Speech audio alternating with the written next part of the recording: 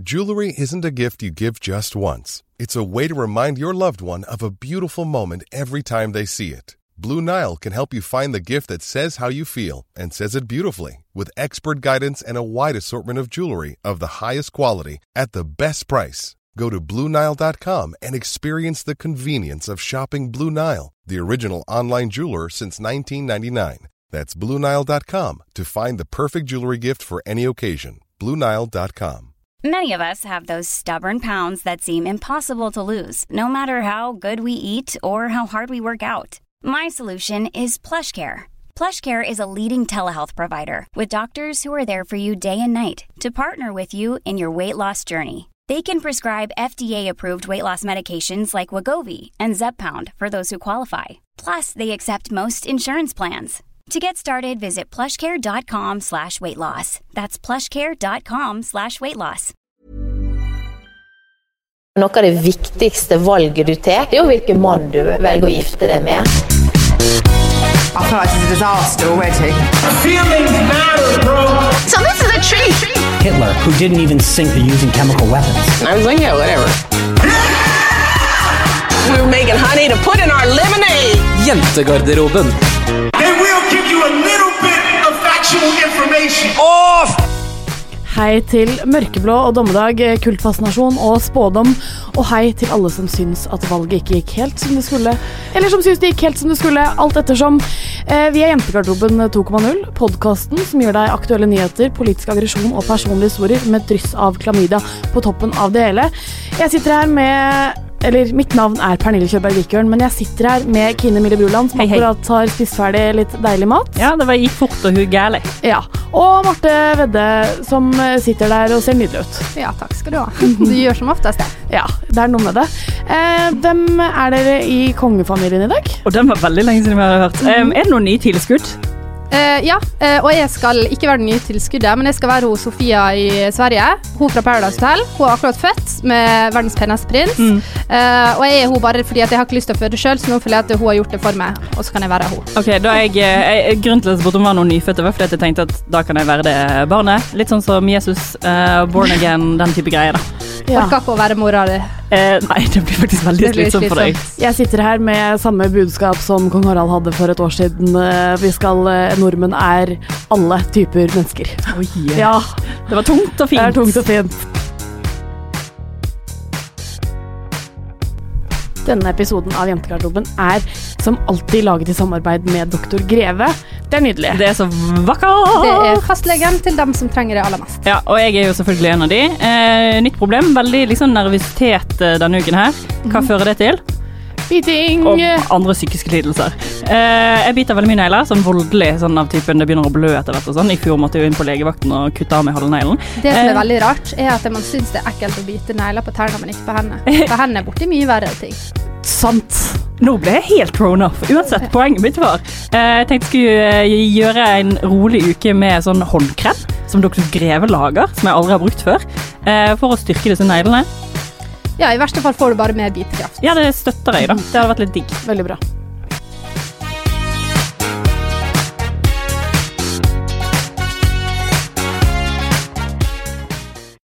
Ja, Kine. Vil du kanskje begynne med å fortelle hva du har gjort denne uken? Ja, det vil jeg gjerne. Det har vært en litt sånn tung uke. Jeg vet ikke om dere kjenner på det. Jo da. 2 fæle dødsfall og et forferdelig bekmørkt valg. Så jeg har vært litt sånn på vippen til å vurdere å snakke om alle de fæle tingene som har skjedd i livet til alle andre, men jeg tenker kanskje at jeg skal få tilbake en fokus på meg selv. Ikke overraskende der, altså. Fordi at jeg har vært litt dårlig denne uken, og jeg hadde sånn veldig sliten i kroppen og i hodet og styr og sjå hei. Og så lå jeg meg ned, og så tenkte jeg over livet mitt som vanlig. Og så kom jeg på at jeg vil bare ta dere med en liten tur tilbake igjen på ungdomsskolen. Ja, selvfølgelig. Det klart det. Dette blir bekmørkt. Det blir det. Det bare gleder seg. Ja. Det er veldig viktig at dere ler. Så bare vær litt med. Spill litt med her nå. Okay. Greien at som vi alle vet, det var ikke så veldig mange venner på ungdomsskolen, eller sånn i livet før videregående. Og jeg var jo veldig, veldig, veldig glad i oppmerksomhet da, som jeg nå. Ja. Så det jeg gjorde da, jeg tror dette var sånn i 10. klasse på videregående, og jeg var sånn, ok, hvordan kan jeg få oppmerksomheten til alle disse menneskene? Står inn i klasserommet, og jeg var litt sånn, nå er det ingen som bryr seg om meg, hva kan jeg gjøre for å få folk til å reagere? Hva gjør jeg? Jo, vi har en time der vi liksom bare valser rundt og jobber sikkert, gjør sånn skoleting. Og så velger jeg da å gå frem, og så står jeg liksom fremme, og så bare, jeg vet ikke hva jeg skal gjøre nå. Nå skal jeg late som jeg besvimer. Ja, det er klassisk, ikke sant? Jeg kom på det en dag, og så tenkte jeg sånn, faen heller, for det var grunnen til at jeg kom på det, var jo fordi at jeg følte at jeg hadde lyst til at noen skulle komme og ta vare på meg, og så var det ingen som gjorde det.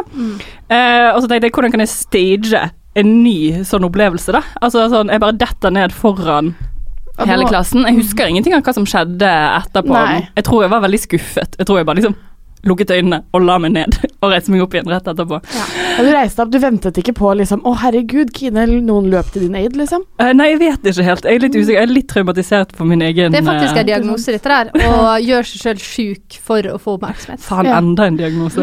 Altså, dette her, med en gang du begynte å snakke om ungdomsskolen, og begynte å snakke om oppmerksomhet som sådan, så kom jeg til å tenke på den gangen jeg brukte Bjørn Borg-bokser i gymmen. Ja. Jeg hadde ikke på en bukse. Oi, du var en av de? Ja, det var du. Jeg bare hadde på Bjørn Borg-bokser, og det er også utelukkende for å få oppmerksomhet. Like mye skam som jeg følte da, følte jeg nå i helgen, når jeg etter en litt fuktig kveld på byen, det hørtes dumt, jeg angret med en gang jeg tenkte det, men jeg måtte bare si det. Ja, den skammen... jeg følte på da, følte jeg enda mer på nå i helgen, når jeg etter jeg hadde vært ute, satt på do og bæsja, samtidig som jeg spøy i vasken. Ingenting er like classy som det. Dette er på en måte et veldig annerledes bilde av deg enn det vi er vant til å si. Ja, jeg pleier ikke så... Det sitter og driter på do mens du spyr samtidig på en måte. Nei, det var vakkert. Så det har liksom... Oppfølgerspørsmål. Var det hjemme hos deg selv, eller var det på besøk hos noen andre? Hjemme hos meg selv, thank you God for det, liksom.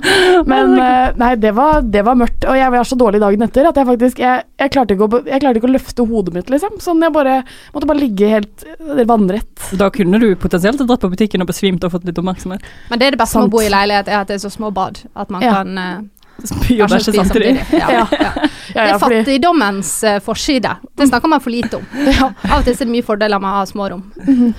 Min uke jeg har opplevd et nytt lavmål i mitt liv. Fordi at jeg har en sånn tirsdagsklubb med noen venner der vi lager mat. Og da er vi alltid hos bare en person, fordi når først noen er flink å lage mat, så bare hvorfor forandre noe som så det er ikke på grunn av de små badene? Nei, ok. Ja. Ingenting med et lite bad å gjøre. Og så er jo det alltid sånn at det har liksom gått opp for meg at jeg spiser bare middag når jeg er der en gang i uka, sånn skikkelig middag, sånn hjemmelaga. Så i går så fikk jeg over med at jeg skulle lage pannekaker. Og det skulle man i utgangspunktet ikke tro at det var så veldig vanskelig. Men det var vanskeligere enn man skulle tro. Spørsmål, er det første gang du skal lage pannekaker selv? Det er faktisk første gang jeg lager pannekaker selv. Og dette var sånn her var middag jeg var veldig glad i når jeg var liten. Og da lagde vi pannekaker, så du tar røra i, og står bacon oppå, og så potetstappe inni. Og det jeg gjorde da når jeg skulle lage pannekaker var rett og slett det at jeg først skulle lage potetstappe. Jeg fant ut at jeg har ikke sånn til å knuse poteten med, så jeg tenkte jeg tar det i smoothie-maskinen. Det som skjer når du tar heilmelk og potet i smoothie-maskin, det er at stivelsen går ut av poteta, og så blir det litt fløte.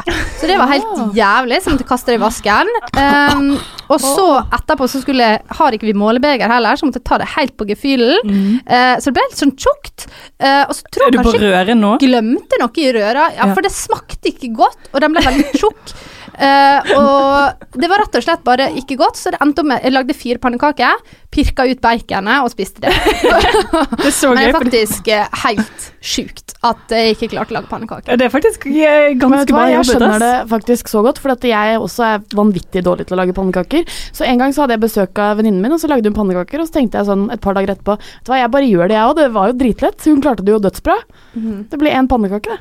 Det går ikke. Pannekaker er dødsdommen for oss som ikke er kjempebegravet på kjøkkenet. Jeg vet at dette sikkert ikke kommer som en overraskelse, men jeg kan lage pannekaker.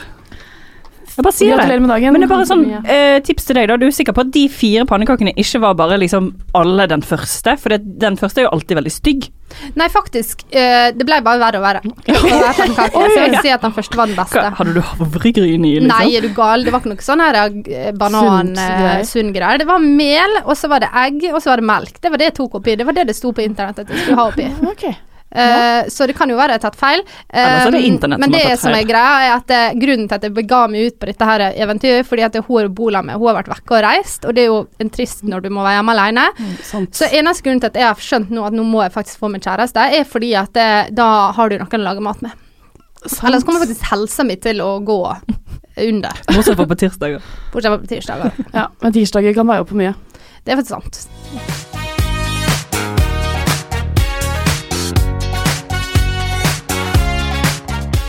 Det har jo ikke vært rent lite som har fått oss til å tenke på dommedag i det siste. Jeg mener, vi har en psyko øverste leder av verden.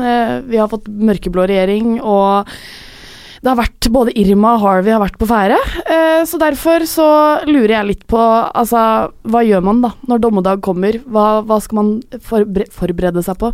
Doomsday prepping. Det er jo noe vi alle er nødt til å tenke litt over nå. En kjempeorkan kommer mot Oslo. Ja, for det for det er forskjell på dommedag og en orkan. Det er forskjell på Walking Dead og orkan, jeg er enig med det, men vi kan bare si at... For dommedag er hentet fra Walking Dead, ikke sant? Ja, det er der all dommedag-informasjonen min kommer fra. Okay, ja. Men sånn kjipe tidspunkter i livet der du kanskje blir nødt til å redde deg selv da. Hva er det du ordner på forhånd, liksom? Åpenbart så er dette her, aner jeg det positive i dette her. Typisk deg å være så positiv, Marte. Ja, og det er jo da at det første du skal gjøre, er jo selvfølgelig å gå på butikken og hamstre. Du må hamstre inn, og det som er veldig fint da, er at da skal du hamstre inn hermetikk. Og det er den beste maten jeg kan å lage, som vi jo vet. Da slipper du unna all matlaging. Pannekake for eksempel skal ikke lages når det er orkan. Du skal lage spagetti på boks, som er veldig godt. Joikakake. Kan ta litt nudler på joikakaken hvis jeg ikke har prøvd det, for det er faktisk ganske godt. Men har det med krydder?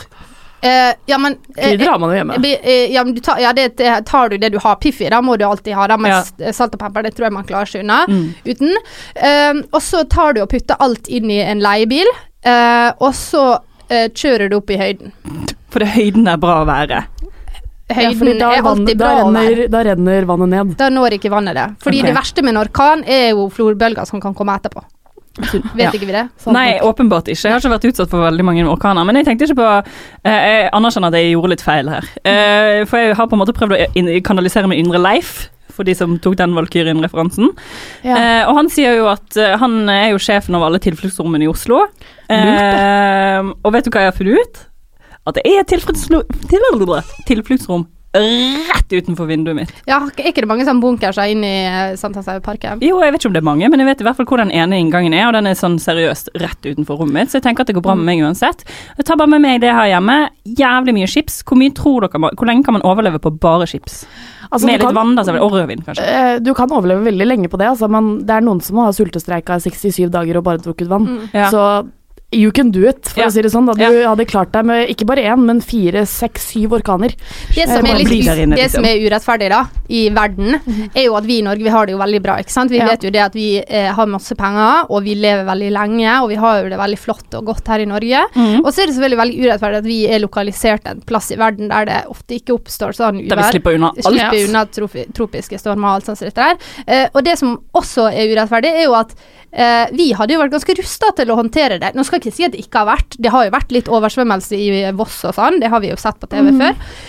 Og jeg husker Dagmar, som det var i går, i 2012. Slo hardt i Møre og Romsdal? Ja, det var hard i Møre og Romsdal i jula. Men du vet at hvis vi hadde fått beskjed typ sånn, om 5 dager så slår en orkan innover Oslo.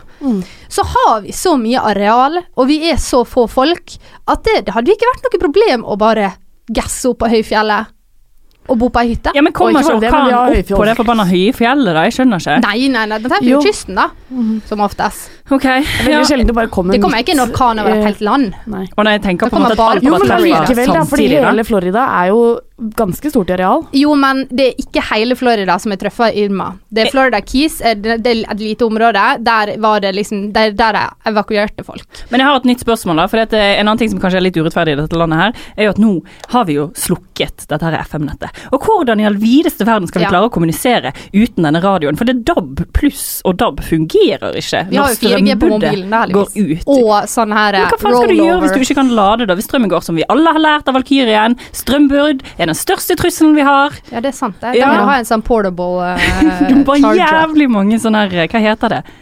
Lommechargers. Jo, men det som er greia, er at strømmen vil ikke gå i hele landet. Og det er bare å kjøre en plass der strømmen Men hvis ikke har alle gått. veiene er stengt da?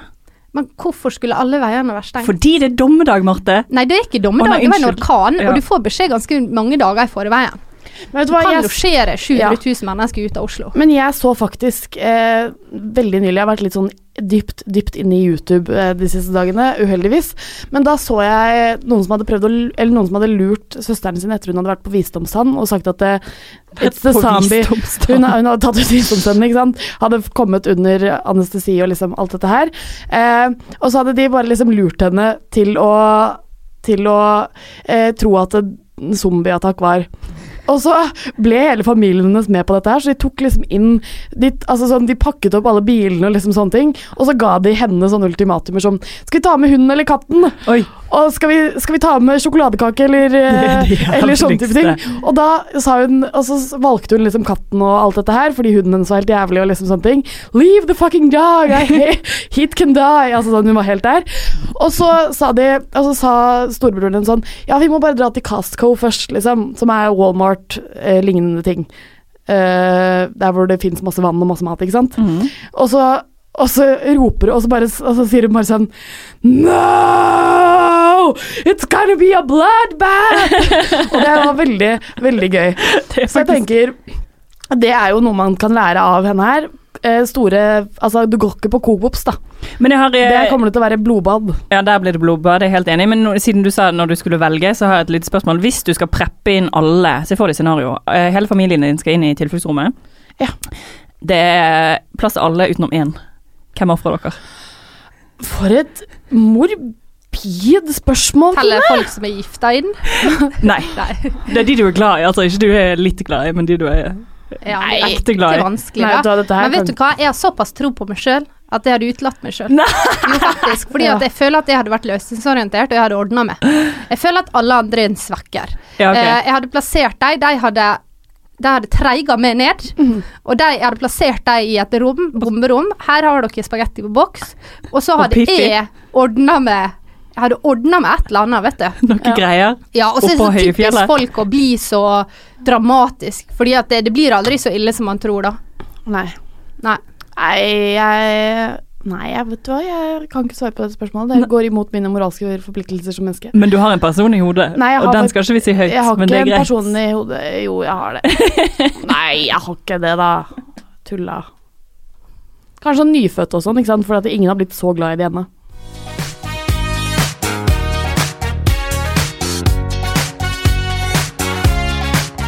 Tirsdag 11. september var ikke bare mørkt for mange amerikanere, men også for brorparten av nordmenn. 2 tragedier på en og samme dato, hæ? 2 tragedier på en og samme dato. Uten sammenligning, altså, bare sånt det er sagt. Vi er jo kommet inn i nytt et lavmål i norsk politisk historie, med ny mørkeblå regjering. Neida. Men vi har valgresultatene er telt opp, og det ser ut til at dette faktisk blir... Faktisk ikke helt. Nei, vi er på 99,8% eller noe. Men det ser ut til at det blir 4 nye år med mørkeblått. Ser sånn ut, ja. Og det er jo... Ja, det er ikke så hyggelig for mange, men hyggelig for noen. Det er vel hyggelig for flertallet, virker det som. Nei, for det var 15 000 flere som stemte på rødgrønn. Men nå er det jo faktisk, det vi kan lyse siden, er at den rødgrønne siden har fått 81 mandater, og så er det 88 til blå-blå. Foreløpig, sant? Foreløpig. Ja. Men 99,8% av stemmene opptalt. Ja. Men vi skal aldri si aldri! Aldri si aldri.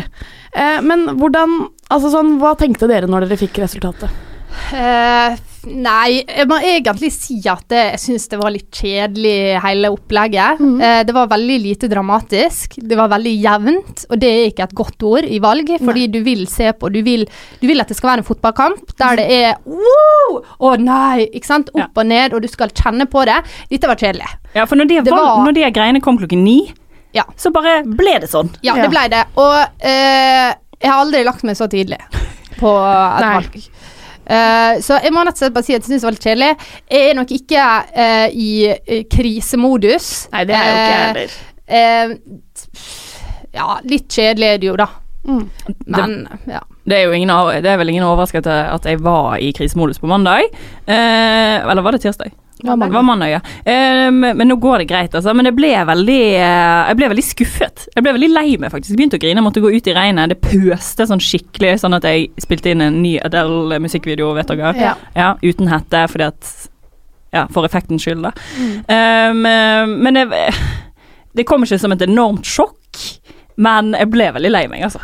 Ja, fordi det kom jo ikke som et enormt sjokk, og så vil man jo, det er på en måte sånn den ene siden av meg, ble veldig glad de 2 minuttene der Venstre var under sperregrensa, men hvis vi først skal ha blå-blått, så er jeg litt avhengig av de grønne inni der. Av de grønne inni der, ja. Jeg synes de er litt sånn viktige, så det er på en måte en sånn her blandet følelse mellom at du vil at Venstre skal ha nok mandater til å faktisk kunne påvirke, eller til å liksom kunne si, hallo, vi skal være støtteparti, dere må følge dette her, så vi ikke bytter tilhørighet, på en måte. Ja. Samtidig som jeg på en måte heller hadde sett en blågrønn regjering. Nei, ikke blågrønn, rødgrønn regjering. Ja. Men det er jo ikke avgjort enda. Nei, det er det ikke. Nå skal jo det inn i forhandling, og det er jo umulig å si hva som kommer til å skje da. Fordi KrF, de har jo malt seg selv opp i et hjørne. De var jo i utgangspunktet så har jo de tapt fordi de har hatt sånn dårligste valget siden krigen. Men det som også har skjedd er jo at de har jo sagt at de hverken vil samarbeide med AP eller med Høyre. De har sagt at de ikke skal være støtteparti og ikke gå inn i en ny politisk samarbeidsavtale med regjeringen. Men nå har jo de faktisk sinnssykt mye makt. Ja, det plutselig så sitter de i en veldig mektig posisjon, og så nå må jo Knut Arild velge om han skal være om han skal dilte etter den borgerlige regjeringen og støtte dem, eller om han skal være den personen som feller den borgerlige regjeringen. Så vi finner ut hva som han taper minst på, fordi jeg tror han taper uansett hva han gjør. Tror du det? Ja, det tror jeg. Ja, for hans velgere, så gjør han nok det. Ja, men jeg så de her 5 kravene han, som mest sannsynlig han kommer til å stille da, til regjeringen for at de skal få hans støtte. Og så ble jeg veldig skuffet, for det ene var jo å verne Lofoten og Senja og Vesterålen, eller hva det heter. Og så var de resterende 4 sånn kristen politikk, som ikke har så veldig mye med andre enn kristen å gjøre. Ja. Og da ble jeg litt irritert. Even when we're on a budget, we still deserve nice things. Quince is a place to scoop up stunning high-end goods for 50 to 80% less than similar brands. They have buttery soft cashmere sweaters starting at $50, luxurious Italian leather bags, and so much more. Plus, Quince only works with factories that use safe, ethical, and responsible manufacturing. Get the high-end goods you'll love without the high price tag with Quince. Go to quince.com/style for free shipping and 365-day returns. Det var ingen som nevnte denne K-en i KRL-en i år da, heldigvis, det var jo greit. Men det var eggdonasjon, så var det åpne butikker på søndager, og bla bla bla bla bla. Så var jeg sånn, og når du først står i den posisjonen der du har så sykt mye makt, hvorfor skal du velge de små tingene som jeg tenker at søndagsåpne butikker er ganske lite når du kan kjempe for andre ting. Men det er fordi at det er problem til KrF. Det er KrF. Ja, det er ikke KrF. Det hørtes feil ut. Problemet deres er at de har 2 bunker med velgere som delt i 2. Det har kristen-konservative, som bare er opptatt av at homofile ikke skal få gifte seg og at kvinner ikke skal ta abort. Og så har det den andre siden som er de snille kristne, som er for at vi skal behandle asylbarna bra, og for at vi skal jobbe imot vold i hjemmet, og ikke sant? Og da har du på en måte de 2 ytterkantene da. Jeg tror det er ingen som har så forskjellige velgere som det Knut Arild har. Han mistet jo sånn 20 000 han gikk i Pride. Det var kanskje ikke så taktisk lurt av han å gjøre, men det viser jo litt hvor sterkt andre siden av velgerne hans og de har jo nå gått til FrP, så han veldig usikker på hva han skal gjøre, altså. Ja. Jeg tror det kan absolutt ha noe å si om Venstre går i regjering, da, eller om de blir støtteparti. Ja. For da plutselig får jeg tror det blir sånn 3 ministere fra Venstre.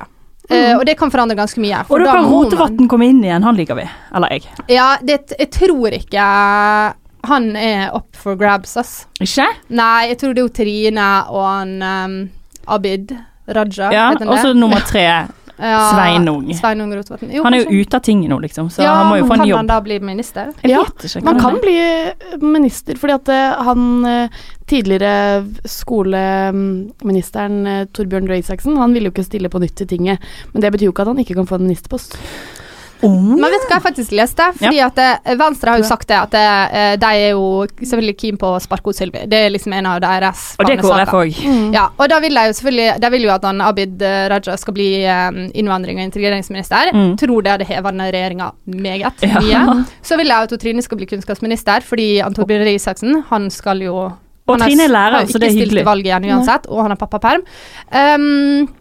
Og det jeg faktisk ikke har visst, som skummelt å tenke på, men også litt deilig akkurat nå at Sylvi kan faktisk vurdere nå å trekke seg fra integreringsministerjobben sin, og det kan vi klappe for. Men for å gå inn som parlamentarisk leder for FrP på Stortinget, for å få en dag sjefsjobben, altså partilederjobben, da må hun ha erfaring fra Stortinget, og det jo skummelt hvis hun skal bli leder for FrP. Det synes jeg blir skummelt. Ja, men ligger ikke det litt i kortene? Har ikke vi tenkt det ganske lenge? Jo, men jeg har ikke tenkt at hun begynner på det nå, for da kan det ligge an til at om 4 år så det hun som stiller til valg, og da får de 90% oppslutning i hele landet. Ja, da, hun jo, hva var det, det mange som, hun Norges mest elskede politiker. Og hatet. Og mest hatede og mest elskede, og jeg synes det var veldig gøy, jeg så et intervju med henne der hun sier, det noe et annet sett med regler som gjelder for meg. Og de har du laget selv, de har lille laget venn. selv, fordi hun mener at folk tillater seg selv å snakke til hun på en annen måte enn de tillater seg å snakke til andre politikere.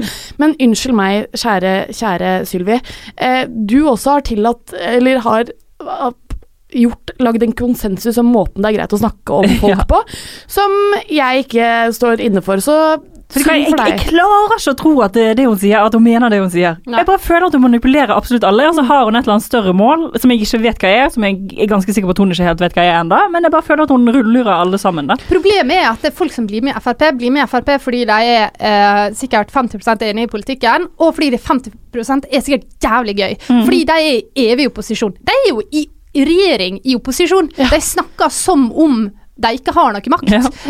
De kaster dritt og ganske skarp i retorikken sin, selv om de sitter i regjering, det ikke vanlig.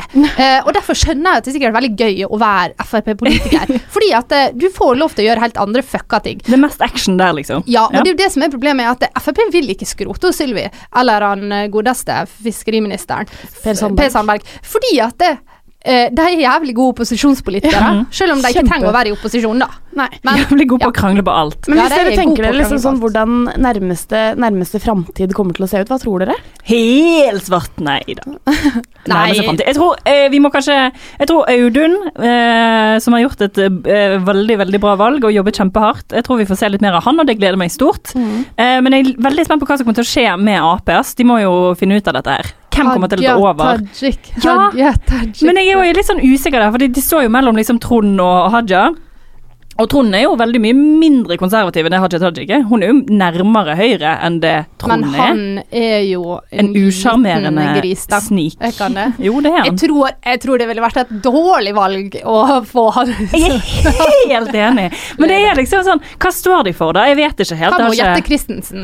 Det hadde gjort seg. Herregud, tenk hvis Jette bare kunne få lov til å... Det var nydelig å få to for som... For et utrolig hopp for huden. Og det hadde vært gøy. Herregud, tenk da, 4 år så står hun der stille til valg. Det hadde vært helt nydelig. Det hadde stemt på det.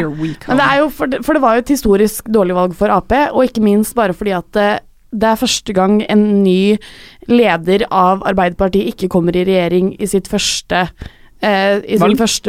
valg. Og det jo veldig mange andre partiledere som ikke kommer i regjering noen gang, men som fortsatt får lov til å være partiledere.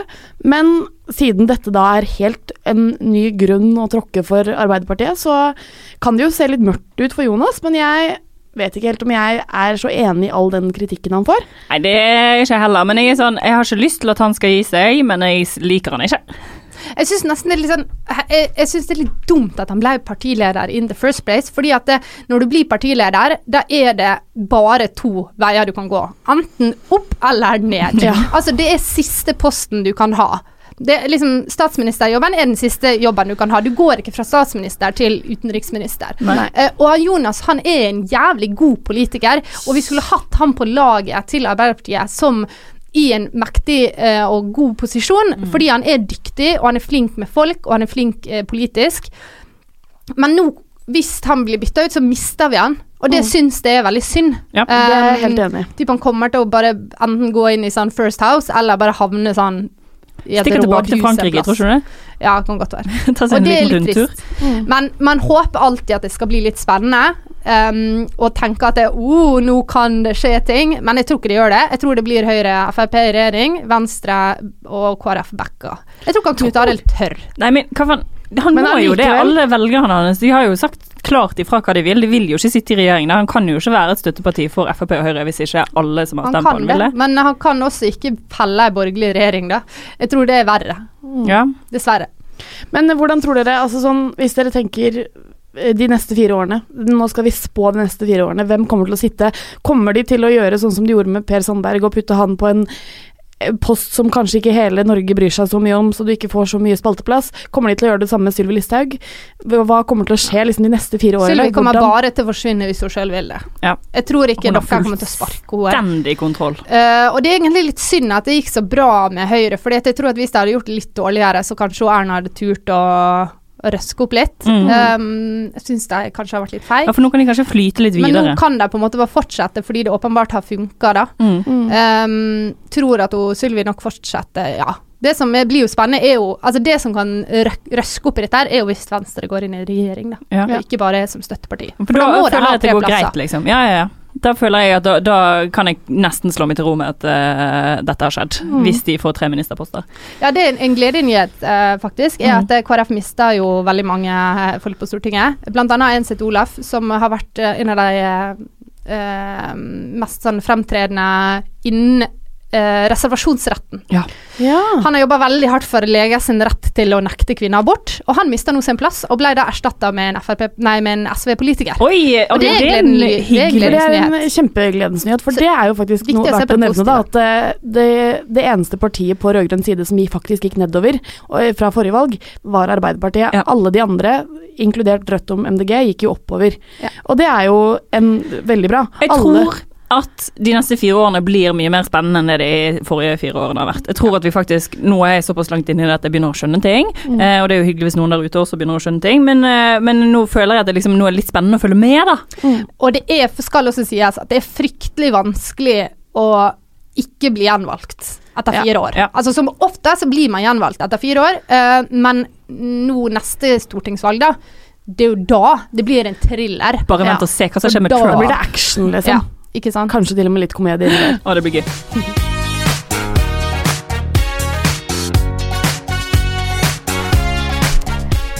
Nå det sånn at faktisk det har vært 4 eller 5 presidenter i USA som har blitt henrettet av ulike drapsmenn. Men det bare ett av de drapene som på listen over de mest kjente drapene i verdenshistorien. Fordi Kennedy, med unntak av drapet på president Kennedy, har ingen andre drapssaker fått så mye oppmerksomhet i USA som Manson-drapene. Så det fremdeles ekstremt fascinerende for amerikanere og resten av verden egentlig, med massemorderen Charles Manson. Det faktisk sånn at ingen vet helt hvor mange drapsoffere Charles Manson egentlig har på eller han og hans family har på samvittigheten, men veldig mange tror at det så mange som 45 stykker. Men de 7 drapene de dømt for, over 2 netter i 1969, der de drepte 7 personer. og med 169 knivstikk og 7 skudd og ganske banking. Ganske mye banking. De prøvde å skylde, altså grunnen til at Charles Manson ville drepe disse menneskene, var fordi han ville starte en rasekrig. Så han... Her var det grunnen til at han drepte masse folk på 2 døgn? Han prøvde å skylde drapene på Black Panthers, som på den tidspunktet i USA var en ganske sånn opprørsk gruppe afroamerikanere som var imot, eller som ikke ville føle på den undertrykkingen de hadde følt på i veldig, veldig mange år. Så han prøvde å skylde de ved å skrive beskjeder i blod på veggene der han drepte de. Nå det jo sånn at en av disse menneskene som var med i familien, og som også har sittet inne siden hun ble dømt, Leslie Van Houten, som på tidspunktet da drapene skjedde var 19 år gammel. Hun var ikke med på drapet de 5 drapene den første natten, men var med på drapene den andre natten. Hennes rolle i drapet var at hun holdt over hodet til en dame med en pute mens folk knivstakk henne, og så fikk hun beskjed go fucking do something, så hun knivstakk hun damen over 12 ganger. Nå har hun har fått godkjent prøveløslatelse, men ikke blitt prøveløslatt ennå. Fordi det veldig, veldig mange som imot dette her. Det har fått mange tusen brev til påtalemyndighetene om denne prøveløslatelsen. Det ikke så jævla rart. Jeg tenker hvis de har fått like mye oppmerksomhet som presidentdrapene, så det vel veldig mange som har noen meninger om det. Bare se på hvor mange meninger vi har om hijab i Norge, for eksempel. Ja. Engasjerer. Men jeg skjønner ikke hva greia var. Hva var denne gjengen? Ok, greien bare at det jo en fyr da. Jeg skjønner ingenting, for det så mye informasjon. Ja. Det en fyr som heter Gud og... Han heter Charles Manson da, og han liksom lederen for denne kulten, så på seg selv som en slags hippie, men også som en slags Jesus. Og Satan. Ja, for han har vil du ta det? Nei. Han har hentet masse liksom, inspirasjoner fra scientologkirken og fra generelt i Bibelen, og bare liksom gjort seg selv om til en gjenfødt Jesus da, og så har han fått masse folk til å følge seg, og så har de bare hørt alt han har sagt, og så har han drept masse folk. Charles Manson har siden han ble solgt av sin mor når han var 6 år gammel, for en bøttemøll, fordi hun ville ikke være mor, og så ble han hentet tilbake av onkelen sin, men så begynte han å gjøre ganske mye kriminelle handlinger, så han ble sendt på kostskole når han var 12 år, og så satt han inne helt til 1967. Men hva var hele kult? Hvordan får man med seg folk? Hva ideologien? Det bare rasister? Nei, det ikke rasister, men ja. Nei, altså sånn, han bare skapte et sånt bilde av at dette her var sånn, han ble sett på som en sexgud, liksom, som hadde ekstremt mange, altså sånn, de sier at det opp til 100 mennesker som har vært medlem av denne familien, da, som kulten kaller seg, og de hadde liksom veldig sånn der fri hippie, satt og sang rundt leirbålestemning, og bodde i et gammelt sånt western filmhus. Fordi at jeg får ikke det helt å gå over. Jo, du får dette til å stemme, fordi at han en sykt charmerende type, så klarer han å manipulere alle folkene. Det skjønner jeg, men greia at hvis det en hippiebevegelse som sitter rundt et bål og røyker marihuana og bor ute i skauen, så får ikke det til å gå overens med nå skal vi drepe masse mennesker og starte en rasekrig. Nei. Jeg bare føler ikke at hippiene og rasistene ofte har hatt så veldig mye til felles. Ja, det kan jeg godt si enig i. Det mange sier at han var sterkt inspirert av Hitler. Så han var jo veldig rasist og veldig sånn her. Og så var det ekstremt mye bruk av LSD og marihuana på den i familien. Men det er jo ren og skjær hjernevasking da. Altså, han klarer å få dritmasse hovedsakelig kvinner med i denne familien. Det er noen menn også selvfølgelig, men det er mange kvinner som der, fordi at han en pappa, en Jesus, som tar vare på de og hører på de og sånne ting som det der. Og så bare begynner de å følge han og kjører rundt i sånn hippiebil, vet du, med en buss med masse mye plass, og så er de bare sammen som en familie da. Og hvis du blir liksom hjernevasket over en jævla lang tid med en veldig charmerende, pen mann fremme, så gjør man plutselig rare ting da, tydeligvis. De hadde veldig, veldig mange regler etter hvert som man ble mer populær, så fikk også gruppen flere regler innad, så det var fordi Manson var veldig opptatt av at de skulle se verden sånn som den var for de, så folk som hadde for eksempel briller, fikk ikke lov til å bruke briller, de hadde ikke klokker, de hadde ikke kalendere, og de hadde ingenting, men de ble liksom dømt men han bare fikk en overbevisning om at det var hans ansvar å liksom få en slags renskelse av det amerikanske samfunnet, og det gjorde han, og det skulle han prøve å liksom ordne opp i ved å skylde et kjempebrutale drap på Black Panthers. Ja, for han drepte jo ikke basert på liksom rase. Det gjorde han ikke. Altså etter de drapene som jeg leste om, så fikk han bare familien sin til å gå og drepe folk, fordi at han prøvde å slå gjennom som musiker, og så sa de nei, og så var han sånn, ja, men da går vi og dreper de i det huset som han fyren som sa nei bodde i før, og så drepte de sånn 4 mennesker i det huset. Men det jeg liksom sliter litt med, jo, jeg forstår en del av meg, jeg skjønner hvorfor dette skjer, men så det sånn, hva i all videste verden som får deg til å bli med i en kult? Nei, det skjønner ikke jeg heller, for disse her menneskene de har blitt påvirket i lang tid etterpå, liksom. Folk har jo en tendens til å ville lete etter en mening med livet, derfor fant jo man opp religion, og det å tro at noen Gud, eller Jesus, eller Mohammed, og der de gjør ting som den personen ber det om å gjøre, det jo ikke akkurat fremmed. Nei, det er ikke unikt. Det det ikke, på ingen måte unikt. Det ikke unikt. Men det liksom sånn, man kan bare kjenne hvor hard påvirkningen har hatt da. Altså sånn, en av hans family members har jo prøvd å drepe en amerikansk president. En annen, altså sånn, hun som nå oppe for prøveløslatelse, Leslie, hun hadde en samme advokat som Charles Manson, men advokaten valgte å bare ha Leslie til slutt, og så 10 år etter at den rettssaken var ferdig, så dro han på campingtur og kom aldri tilbake, og de fant liket hans partert. Så han har jo hatt ganske stor innvirkning på altså sånn, den rettssaken, en av grunnene til at det også ble så liksom, kjent da, var at de tok jo også risset inn ekser i pannen sin, de familiemedlemmene som var på en rettssak, de risset inn ekser i pannen sin, de satt og sang i rettssalen, de lo og de bare hylte, og liksom dette her var bare verdens største lek da. Jeg vil faktisk påstå at det et hakekors. Ja, det har blitt et hakekors i ettertid, for han hadde en eks, altså Charles, og så gjorde han det om til et hakekors etter hvert. Ja, takk for meg, det var den informasjonen jeg hadde å bidra med der. Den informasjonen hadde ikke jeg faktisk.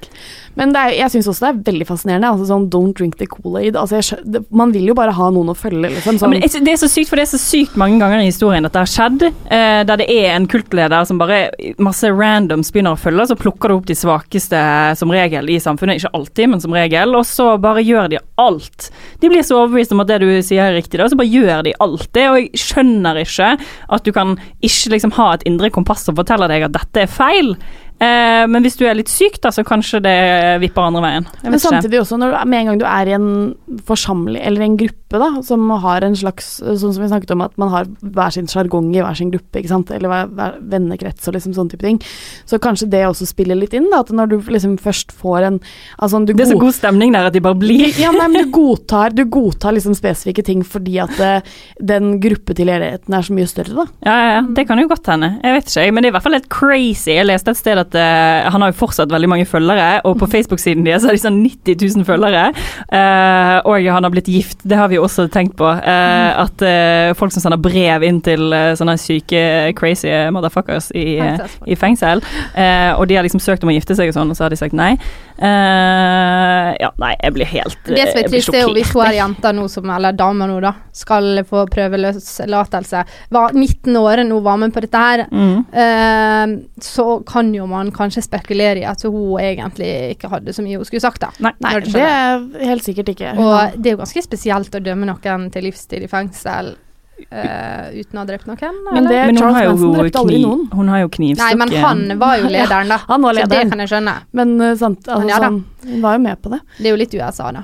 Det jo litt sånn Amerika har laget, ikke det da? Jo. Men så jo det også rart at sånne ting ofte skjer i USA, så kanskje jeg skal se seg selv litt i speil. Synes vi at alle i USA bare skal liksom roe seg litt ned? Trekke seg litt ut av sitt eget rom. Det kan jo være at så voldsom streng straff som livstid og dødsstraff ikke alltid funker. Kan det være at rehabilitering kunne vært noe å fungere? På å få folk til å ikke drepe masse mennesker. Det kan være, jeg vet ikke. Jeg ikke professor i det, men det får en til å tenke da.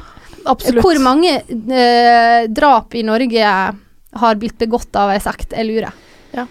Sikkert noen. Ikke så mange, men ja, det kan jeg vet.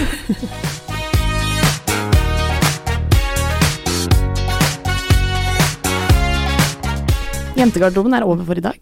Og er det ferdig nå? Det ferdig nå. Herregud. Ja, har dere noen oppfordringer å komme med til lytterne? Ja, det har jeg. Han hva heter han? Ikke Årebrott, men Per Fugli? Ja, Fugli sin ånd vil jeg gjerne si ta vare på flokken din. Ja, ikke være et ettall i samfunnet da. Eller, han gikk tilbake inn på det, så sa han, vær et ettall i samfunnet, men ta vare på flokken din. Ok, sant. Det går an å være begge deler. Ja, jeg tror det. Ja, men det var nydelig flott sagt. Altså. Flokken. Flokken. Nå har jeg funnet et navn på lytterne våre. Hallo, det var ikke så dumt. Flokken. Vil dere være flokken der ute? DM oss, slide into my DMs og si ifra. Før du går, så må du huske at du må like oss på Instagram. Der heter vi Jentegarderoben. Du må også gå inn på iTunes og rate oss. Da blir vi veldig glad, spesielt hvis den er positiv, da. Og har du spørsmål, alt mellom himmel og jord, så kan du sende til oss på jentegarderob1@gmail.com. Even when we're on a budget, we still deserve nice things. Quince is a place to scoop up stunning high-end goods for 50 to 80% less than similar brands. They have buttery soft cashmere sweaters starting at $50, luxurious Italian leather bags, and so much more. Plus, Quince only works with factories that use safe, ethical, and responsible manufacturing. Get the high-end goods you'll love without the high price tag with Quince. Go to quince.com/style for free shipping and 365-day returns. Imagine the softest sheets you've ever felt. Now imagine them getting even softer over time. That's what you'll feel with Boll & Branch's organic cotton sheets. In a recent customer survey, 96% replied that Boll & Branch sheets get softer with every wash. Start getting your best night's sleep in these sheets that get softer and softer for years to come. Try their sheets with a 30-night guarantee. Plus, get 15% off your first order at bollandbranch.com. Code BUTTERY. Exclusions apply. See site for details. When you make decisions for your company, you look for the no-brainers. If you have a lot of mailing to do, Stamps.com is the ultimate no-brainer. Use the Stamps.com mobile app to mail everything you need to keep your business running with up to 89% off USPS and UPS. Make the same no-brainer decision as over 1 million other businesses with Stamps.com. Use code PROGRAM for a special offer. That's Stamps.com, code PROGRAM.